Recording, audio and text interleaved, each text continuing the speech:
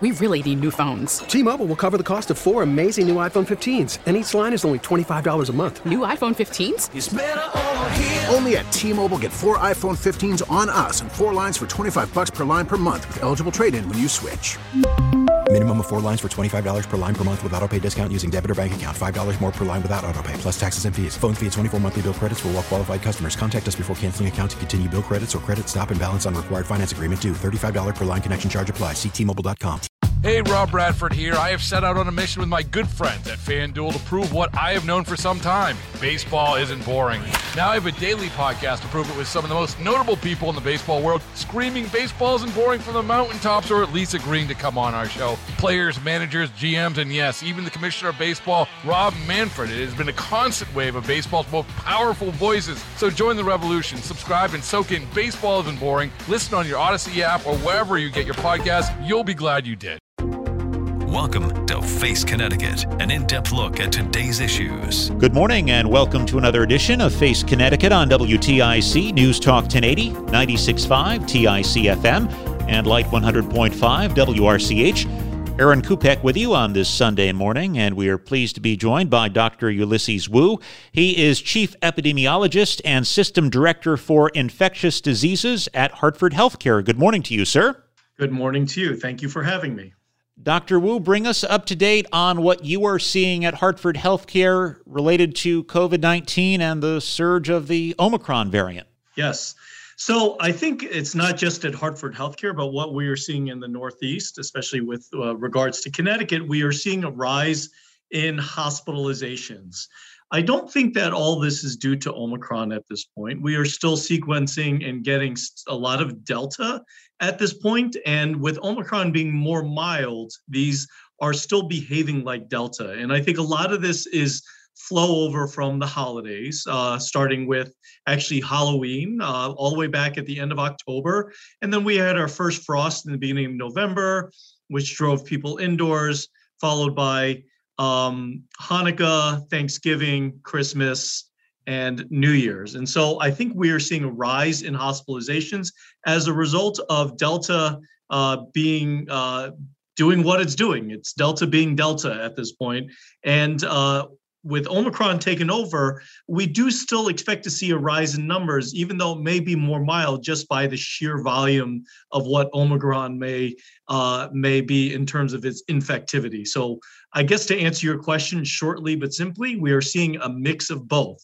Now, we do expect numbers to start decreasing with the holidays over at this point.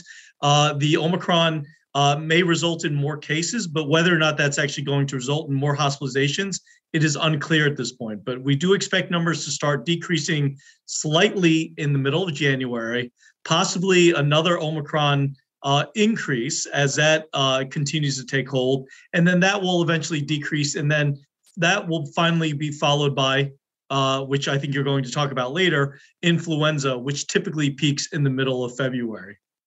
Now, given the way things have changed, what is the best metric we have to figure out where things are going? The best metric right now is a combination of metrics. So we don't look at the case positivity rate. And so the reason why we don't only look at the case positivity rate is because I think a lot of that is being driven upwards by Omicron as well.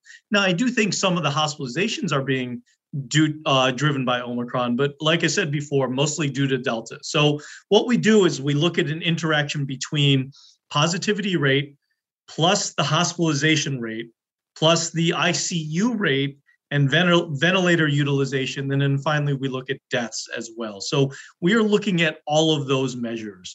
At Hartford Healthcare, we are actually approximately close to our numbers last year.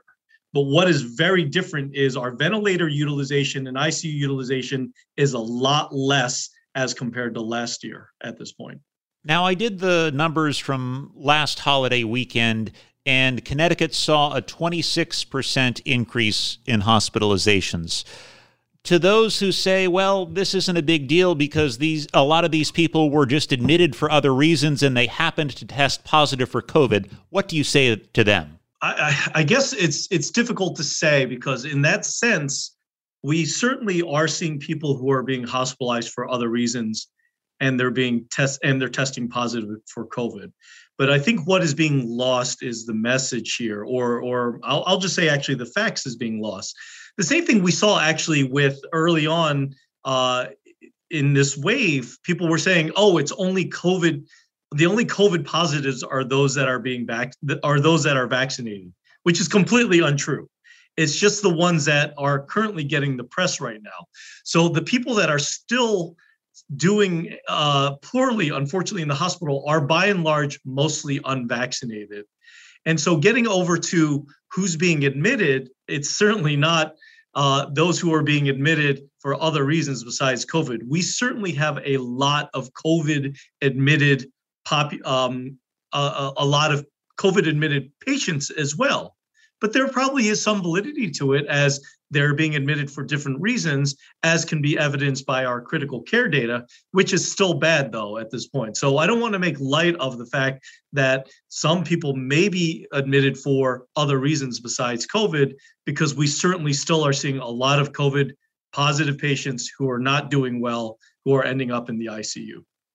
As you noted, there's still a lot of Delta, and now you are seeing some Omicron. What are the key differences?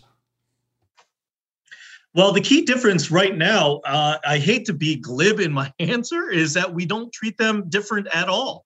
All the precautions that we are taking right now for Delta are the same as we did with Alpha and Beta and Gamma, which we will be doing the same with Omicron, or whatever the next Greek letter, such as pi, will be coming down the road. We treat these all the same because we are considering them all to be dangerous. We are considering them all to be very infective, very contagious at this point. We know that even with Omicron, like I said before, if there is a rise in cases, even if it is less lethal due to the sheer volume of cases from Omicron itself, that we could still see a lot of hospitalizations as a result of it. So we actually don't treat them differently. We are treating it as coronavirus, as COVID-19, and we are assuming that all of them are dangerous, and we are taking the appropriate precautions and using the appropriate treatments for all of them. Beyond how you treat them, is it accurate to say that Omicron is more contagious? I think right now the preliminary data suggests that Omicron is definitely more contagious. However, it may not be as dangerous. But like I said, if you have a large increase in the volume itself, you have an absolute number in the increase of people who may be hurt by Omicron as well. So right now it is believed to be more contagious. Is there enough information to say whether or not Omicron affects the respiratory system differently? Is it more upper versus lower? I think that's a very good question. And I don't think there's enough data to say it definitively. A lot of the data suggests that its ability to replicate in lung tissue may not be as great as some of the previous variants, but I think that still remains to be seen at this point. And I know that I'm kind of going back to the well with this one. If you have an absolute increase in the number of Omicron, by virtue, you're still going to have a lot more hospitalizations as a result of it, even if it is less lethal. Now, there has been a lot made about masks recently and the importance of N95s in particular. If you're still using a cloth mask, is it time to upgrade? Well, to be honest with you, as a health professional, I've never really been in favor of a cloth mask. And the cloth masks that I would have recommended would those that have more than one layer. And so some of the double layer or triple layer cloth masks may be better, but the best mask right now is still the surgical mask. Now it may not be the best mask in terms of prevention, but that is the best mask right now in terms of its availability. As you go higher, and you can include respirators in this as well, the N95 certainly would provide more protection from an aerosolization standpoint. But I'm not going to say one is better than the other at this point, because the best mask is if they have availability for some of these surgical masks or procedural masks, which tend to be more common, that's a mask they certainly should be using more often, more than a cloth mask probably at this point. If you have access to an N95 or a K95, the reality is that you have to be fitted to those masks. So some of them actually may not fit correctly. And then there's the whole issue of facial hair as well. And so we did just go through, I guess, No Shave Movember or whatever the term is. And so facial hair does affect the quality and the fit of the mask itself. So although N95s may be better on paper in terms of its clinical practice, they may not be as good. We've seen a number of cities and towns move to reimpose indoor mask mandates. Given what's going on with the pandemic, do you feel that's a prudent move? So from a pure science standpoint, mask mandates absolutely make sense. But as we know, science does not exist in a vacuum, and there are very many social and political other factors that factor into it. But we do know that this is a respiratory disease, and we know that this is communicated through the respiratory tract. And the science says the best way to protect yourself from a respiratory disease and to protect others from a respiratory disease is to use a mask. We see evidence of this in terms of the amount of influenza, for example, that we're seeing, as well as COVID. Remember, this time last year, there were mask mandates in place, and people are wondering, well, why are case numbers increasing? Why is the percent positivity increasing? Why are influenza numbers increasing? Not to mention those viruses, but there are a lot of other viruses that we're seeing an increase as well. Rhinoviruses, parainfluenza, adenovirus, human metapneumovirus. These are all things that are spread through the respiratory tract. For all of your listeners who may not have known, prior to COVID-19, there were other circulating coronaviruses that caused your everyday type common cold this time of the year. We are seeing an increase in those. And so just by sheer virtue of comparison of this year to last year, we are seeing an increase in these. I believe a lot of this not only has to do with masking, but also has to do with social behaviors as well. A lot of people are tired of COVID, and they're doing what they want to do. And a lot of this is mental health being as well. And so I get that. But yes, we are seeing many different behaviors that are different this year as compared to last year. So that is playing a part, but masking is also playing a part as well. Before the holidays, I recall you saying, in terms of holiday gatherings, it was really a matter of risk assessment. And it seems you're saying even though the holidays have passed, that still rings true. It always rings true, absolutely. And the risk assessment, remember, is not only in particular to yourself, but it is also to you and those that are around you. And so there are some where the risk assessment is themselves, and they're young, they're healthy, they don't have any comorbidities. But there are also people who may be young and healthy, but they also have, say, aging parents, or a sibling that may be immunocompromised, or parents that may be immunocompromised, or a wife or a husband that may be immunocompromised, or children as well. That should all factor into your risk assessment. And yes, that still holds true now after the holidays as well as before. You're listening to Face Connecticut. We are talking to Dr. Ulysses Wu. He is Chief Epidemiologist and System Director for Infectious Diseases at Hartford Healthcare. Dr. Wu, are all COVID tests created equal? That's a great way to state it. No, they are definitely not all created equal. But that being said, testing is a part of the strategy to try to get out of this pandemic as well. All cars are not created equal. All steaks are not created equal. So there's a lot of things that you can say that still have a lot of use and a lot of validity as well. The gold standard right now is still the PCR. That is still the best test that we can rely on. But that being said, with the lack of availability of PCR in our daily lives, there are other testing modalities that are actually very useful. And home testing is certainly one of them. The thing about home testing is home testing is very dependent on the reason you're checking it. There are some people that are home testing themselves every single day just to see if they have COVID or not. And then there are some people that are using it before, say, an event, or they may actually have symptoms, or after an exposure with or without symptoms. all of these will affect actually the performance of the test. And so if you have a high suspicion that you have COVID or that you're symptomatic from COVID, but your home test is negative, I would encourage you to go out and try to get one of the better tests as well. But that being said, the home test, it doesn't mean that they don't have any utility at all. They all have a role. When is the best time to use a home test? Oh, the best time to use a home test is actually waiting until you're symptomatic, believe it or not. So sometimes there are people, that's when it'll have its best utility. Some people test, let's say I was talking to you in person and then I had COVID and then you said, oh, I'm going to test right now. Well, that's probably not the best time, though there is some utility in that because it does establish a baseline.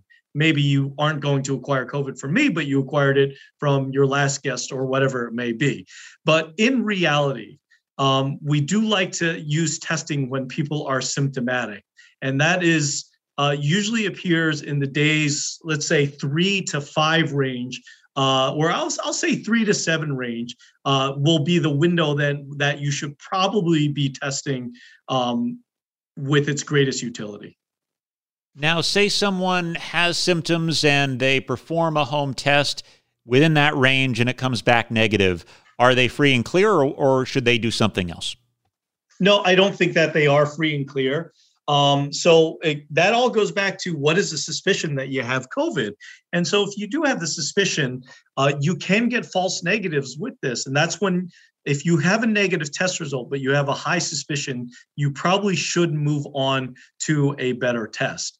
In addition, if you seek care, it does allow you to seek care for some of these other viruses such as influenza. And so influenza is a good example because you could certainly get a treatment for influenza as well. So if you have a negative test, you should not only retest for COVID if you are symptomatic with a better test, but you should also look for maybe some of these other viruses, namely influenza. That's a perfect segue. Last week, we heard the term Flurona for the first time. What is that? So Flurona would be, I'm not exactly sure. It sounds like a type of pasta, to be honest with me, but and now that I think about it, it's lunchtime. I'm probably hungry.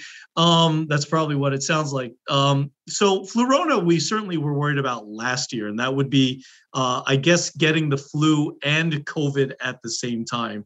It's more hypothetical. I mean, I think there have been some cases, but by and large, if you take all the flus out there and all the COVIDs, they are not going to be dual infections. And so it's certainly something that we're on the lookout for. And from a clinical standpoint, if you have both diseases, it can certainly be very bad for that individual.